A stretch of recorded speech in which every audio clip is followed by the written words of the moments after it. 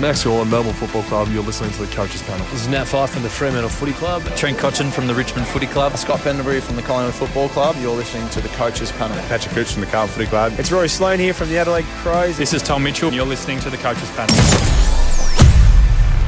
We've been waiting for a while to get to this point of the 50 most relevant. The teams. But we are finally here.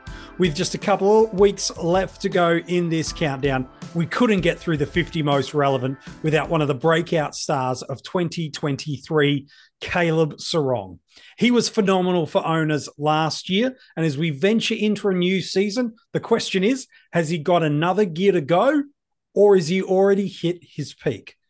We're going to talk about that on today's episode of the 50 Most Relevant. Hello, it's MJ from the Coaches Panel. I hope you're well, and I trust you've been enjoying this series so far. With the formats now all open and now a number of weeks, you've had a chance to play and try a bunch of different things.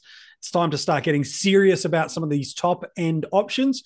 And joining me to talk about, well, pretty much every Fremantle player we've had in the 50. It's been a minute since we've had him on. I had to get him back. Mini Monk talking about one of your favourites in Caleb Serong. He's number 19 in the 50 most relevant. Yeah, good to be back on to be able to discuss one of the probably the biggest picks in the midfield, or arguably the second biggest pick, maybe behind Tom Green in the midfield. But he was phenomenal last year. You know, absolute clear breakout, went from mid-90s to high 100s across the formats, and really defined a lot of people's seasons as to when they could get onto him. If you started him, you were away to the races. And if you had to jump onto him a bit later, it was a good ride when you could get to him, but he was the top 8 mid in AFL fantasy, and he wasn't far off it in Supercoach last year. We'll talk about this format of Supercoach. A top score last year was also a career high score, a 146, a seasonal average cracking past that 110 average. And speaking of teens, he heads right into the teens when it comes to the number of tons. 1600s last year. In that format, he is priced over the $600,000 marker. So you're certainly looking at him with some high value, and certainly someone you want to be able to lock away some captaincy scoring early in the year. We want to talk about that conversation as we get through this episode. While in AFL Fantasy and Dream Team, he's not far off the $1 million mark in either of those formats. Why? A seasonal average of 108, 17 tons. So not a bad return. 134 was his season high score, but not quite towards the top of his career high ever. It's a 143. I think for a while, Mini Monk, there was this narrative in the fantasy community that we know Serong's going to break out. The question is when, not if. And I think it's because he is that beautiful mix of footballer that translates across all formats of fantasy football. Has no problem winning the contested stuff. If he doesn't win the ball, he'll do something defensively with tackles to be able to increase his scoring component. Marks, yeah, maybe there's a little growth you could argue there, but he's got no problem with doing that if there's an uncontested ball to win. And is he going to run all day to provide avenues and options for his team? Yes, yes, and yes. Outside of impacting the scoreboard, there's not much that this young star doesn't do well. Absolutely not. He's got the high CVA rate that we like to see from our inside midfielder. He's got the full score build. He hits the disposals, the tackles, the marks. Probably needs to impact the scoreboard a little bit more, but you know, that'll come with time. Gets the clearances, gets the 1 percenters. He's in everything. You know, every game bar one that he played last year, he hit that 25 disposal marker. And the one game that he didn't, he had 24. Not too bad. He needs to even up his consistency, I think, with his marks and with his tackles to be able to go probably to that next level. But let's talk about that. Can he make it to that next level? Well, everything says that he can. The guy's only 22 years old. He's played 4 seasons in the AFL. He's coming into his 5th year. He's basically been in that midfield since he started. 16 games in his first year, 20, 22, 22. Like he's got good numbers of games underneath him. He's primed to be able to hit that next level. But the question is, can he hit that next level? He needs to build his tackles. He needs to build his marks. I think that that's going to come a bit more with another preseason, being able to bulk up. But there's a lot of reasons why you can start him, even if he doesn't have a 10-point jump, even if it's not a 5-point jump. It's because he's not really going to burn you. You talked about those tons from last year. They weren't massive tons. He didn't have massive ceiling games, but he didn't have floor games. He was tag affected in 3 games last year. And he still managed to scrounge 80s in AF and a lowest of a 70 in SC. In AF, the only games that he went under the 90 marker were the games that he was tag affected. And the I think the 7 games that he was under 100 in Supercoach were tag affected, including that lowest game, which happened to be in round 1 against the coach who had moved to St Kilda, who had coached him for a little bit of his preseason, a little bit of his early development as well. So they knew that he was the one to target. And if someone's going to pick up on a player being impactful for a midfield pretty early, I think Ross Lyon's going to know who he wants to tag. So that's potentially a downside, is that those tags could start to come for him. But again, another preseason, he can start to bulk up and be able to work through those tags. Yeah, in spite of that, you mentioned there's still 6 games where he goes 120 plus from a conversion of 1700. So, yeah, you look at, there's a lack of ceiling. Okay, he's still only a handful of seasons into his AFL career. And that conversion rate of games played to triple figure scores in AFL fantasy is fantastic. It's better in Supercoach, 16 tons, 50% of that conversion rate into the 120 plus score. So you're feeling pretty settled right in that spot. He's ranked 12th overall in AFL Fantasy and Dream Team for total points and 13th for averages, 17th both in Supercoach, both for averages and for overall points. So this is a beautifully well-rounded footballer who showed glimpses of us in 2022, smaller glimpses in 2021. It's like this kid is coming as a fantasy football star across all the formats. And you could build this really compelling case that not only did he arrive in 2023, but I don't think he's fully established himself just yet to being at the peak of his powers. We look at this guy and where he's at. Where does he grow his scoring? Because you talk about how he won't hurt you, but if we're selecting a guy that is right towards that edge of that $1 million marker in Dream Team and Fantasy and well past 600,000 in Supercoach, we're probably wanting to put some VC and C options on him, at least as a consideration in the first 6 to 8 weeks of the year. Doesn't mean he has to be, but you want to do that. So where do you see a potential pathway for a growth in his scoring, both from an elevated basement, which again, as you said, really good, but could still pick up a little bit?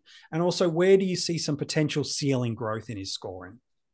Well, I think he's got the basement from the fact that he's just able to get the pill whenever he wants it. You know, as I said, 25 touches in almost every game of the season, but the marks and tackles can bump up a little bit. You know, we try and hit for that 10 across marks, tackles, and goals.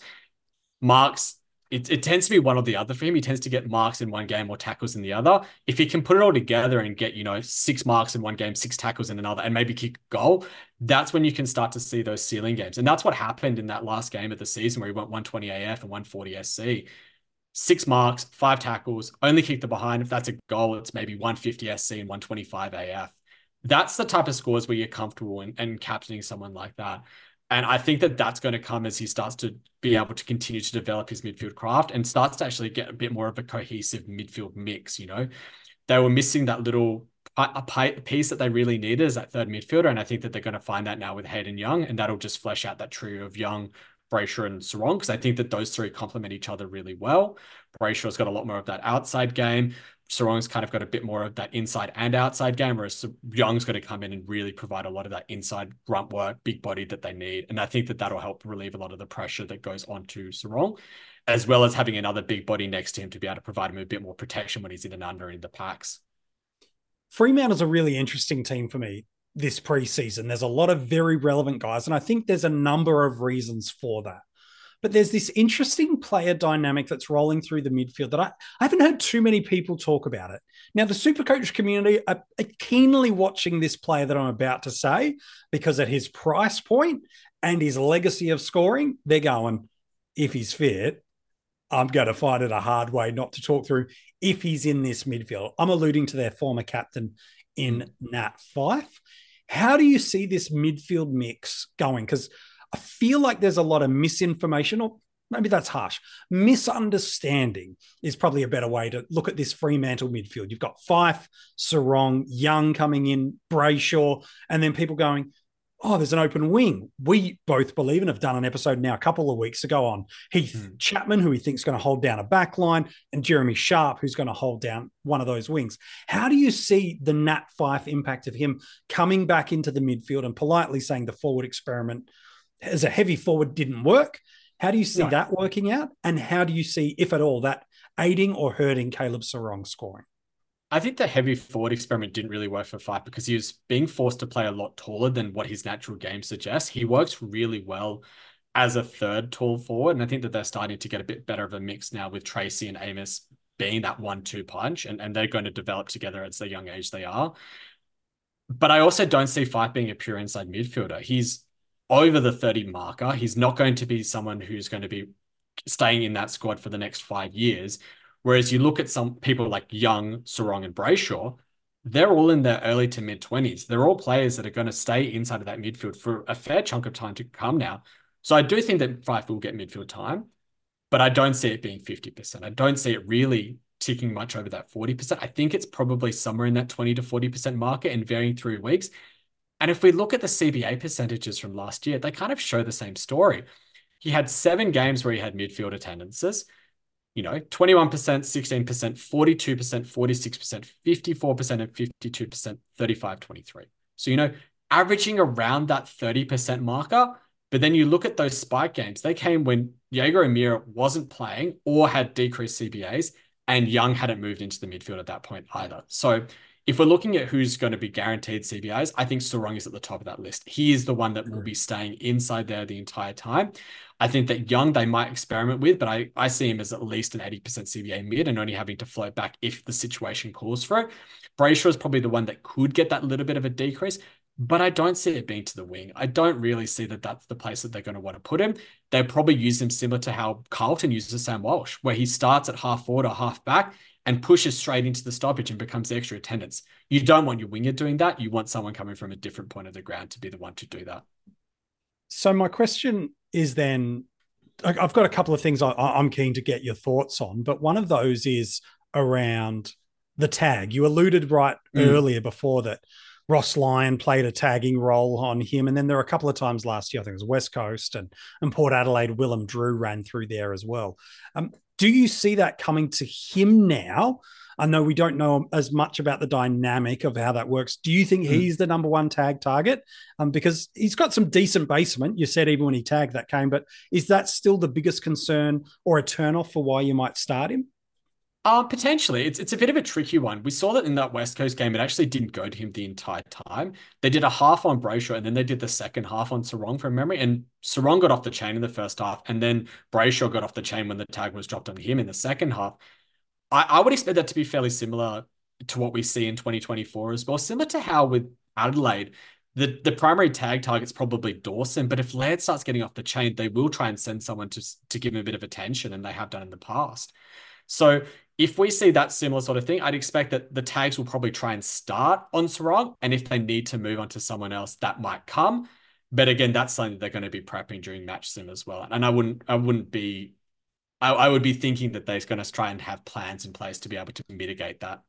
One of the great pieces of a player like a Caleb Serong is that he is going to be, if you start him or target him as an early upgrade, he can be a significantly important piece for you through navigating your buy round structurally in 2024. You look at how the buys map out across the year, you notice something really clear in round 13. Fremantle, Port Adelaide hit that important junction. 2 teams off and best 18 in the middle of the year where you're getting the extra trade options to be able to use. You've got the visibility of teams coming off buys, and it just helps you navigate through those early buy rounds. This is where the stocks start to value up, and it's where you start to stack up all the narratives of why a Serong could be important to you. He plays all of those early buy rounds. You know that he's not going to really burn you with a 50 or a 60 or a 70 with a poor score. Fixture-wise, it's relatively favourable for Fremantle early on in those first couple of months of the year, and you know he's going to help you through all those buys mid and early. This is where you start to do like an argument stack, isn't it? Mini Mike, you go, helps me with my buys, got a pathway to better scoring, got a pathway to this, already got good basement. All of a sudden, he might not have been in your first 3 or 4 or 5 midfielders that you were considering come January 1. But now as we're deep into February, you're going, yeah, maybe he is. And when I mean deep into February, I mean it's the first day. but it feels like it's deeper than that. That's kind of where it gets to at the moment. There's not. It's more now a question of which players and midfielders do you like from that buy structure. Probably more is where Serong falls as a starter and upgrade target for you, doesn't it? Yeah, I think that's the really interesting thing, because we've gone from, 2023, we had Geelong and Gold Coast on that standalone buy in round 13, where we didn't really have good top 6 and top 8 options. We had really Stewart, and some people had someone like Noah Anderson in there. And those are probably the only two premiums at that stage that were close enough to being top 6 or top 8 in their line. But if we go through Fremantle and Port Adelaide coming into round 13, without even starting the season, you're probably thinking, you got Butters, you got Rosie, you got Brayshaw, you got Serong, you've got Young, and you've got Houston, who all could be at the top of that line, let alone the fact that someone like Luke Jackson could come in if Sean Darcy gets injured, or the reverse if Luke Jackson gets injured. You're starting to have 7 or 8 options for that buy round. Yeah. We don't know what the ideal strategy is going to be in terms of the number of premiums we want to carry to that round at this stage. We have a better idea, and looking at it with the way that I've kind of analyzed it, I think that it's probably about 3 or 4 premiums that you want, as it leads to a really nice structure for the entirety of the buy rounds. And so then you start to ask that question, well, can he be better than a Butters? Can he be better than a Brayshaw? Can he be better than a Rosie? Is he more important than a Houston or a Young? And that's probably the conversations that you want to have, because if you're not starting these types of players, that's fine. They help you with the buy rounds early, but they're not a necessity because there's a lot of other teams. But when you start to view that round 13 buy round, when it's just Port Adelaide and Fremantle, that's when you want to start to see these players and say, well, if I only got 2 or 3 of them in my starting squad, which ones do I want to upgrade to? When is their price coming down? When are they at the cheapest for me to be able to jump on? So even if you don't start Serong, he's someone that you want to be monitoring intently through the first 10 to 12 rounds of the season to figure out when that jump on point could be. So is it as simple as get those 4 mids that Mini Monk said and stack them up in an order for you of who do you want to start for the year? Or is it more complex than that? I don't think anything in football is ever so simple, but I also don't think anything's as hard as we sometimes make it out to be. Caleb Serong, we know, has one of the best scoring floors of any premium midfielder going around. We also can see a real clear pathway through either just tidying up some of that football use in Supercoach or gaining some other just slight increases with a more strengthened and more rounded midfield where it's less dependent on only him at stoppage and clearance. You can build a pathway now where you can see some increased scoring both through the floor and the ceiling. And all of a sudden, you throw those buy elements into the mix. Caleb Serong, that's a really nice starting squad vice captaincy option. Equally, you can look at him and go, I'm not as bullish that he can hit those early 120 games, even with the favourable fixture. And I do like a Rosie or a Brayshaw or a Butters a little bit more. I do want a bit more safety. If I'm spending this much, I want to feel like most weeks I could get a 120 plus score off this guy against almost everyone. And so therefore I'll fade. Okay, I'll hear that conversation too.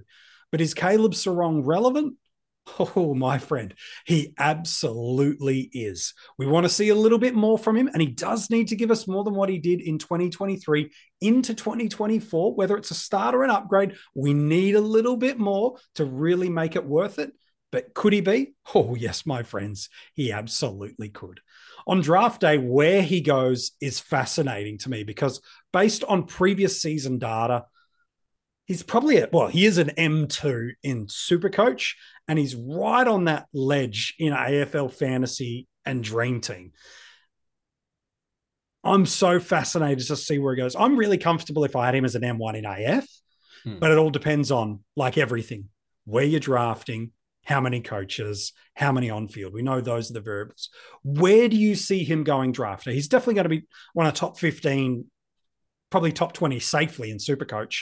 Midfielders taken overall. Where is it? Is it a late second? Is it an early third? Supercoach, it might be 5, 10, 15 picks later than AF. But where do you see him going, and what's the right strategy to approach? I think he's a really nice player to own for draft because of that consistency of scoring. He's never really going to drop you a bad score. But the counterpoint to that is he doesn't have the massive ceilings that some of these M1s can have, like a Petrarca, like a Bontempelli, like a Brayshaw even.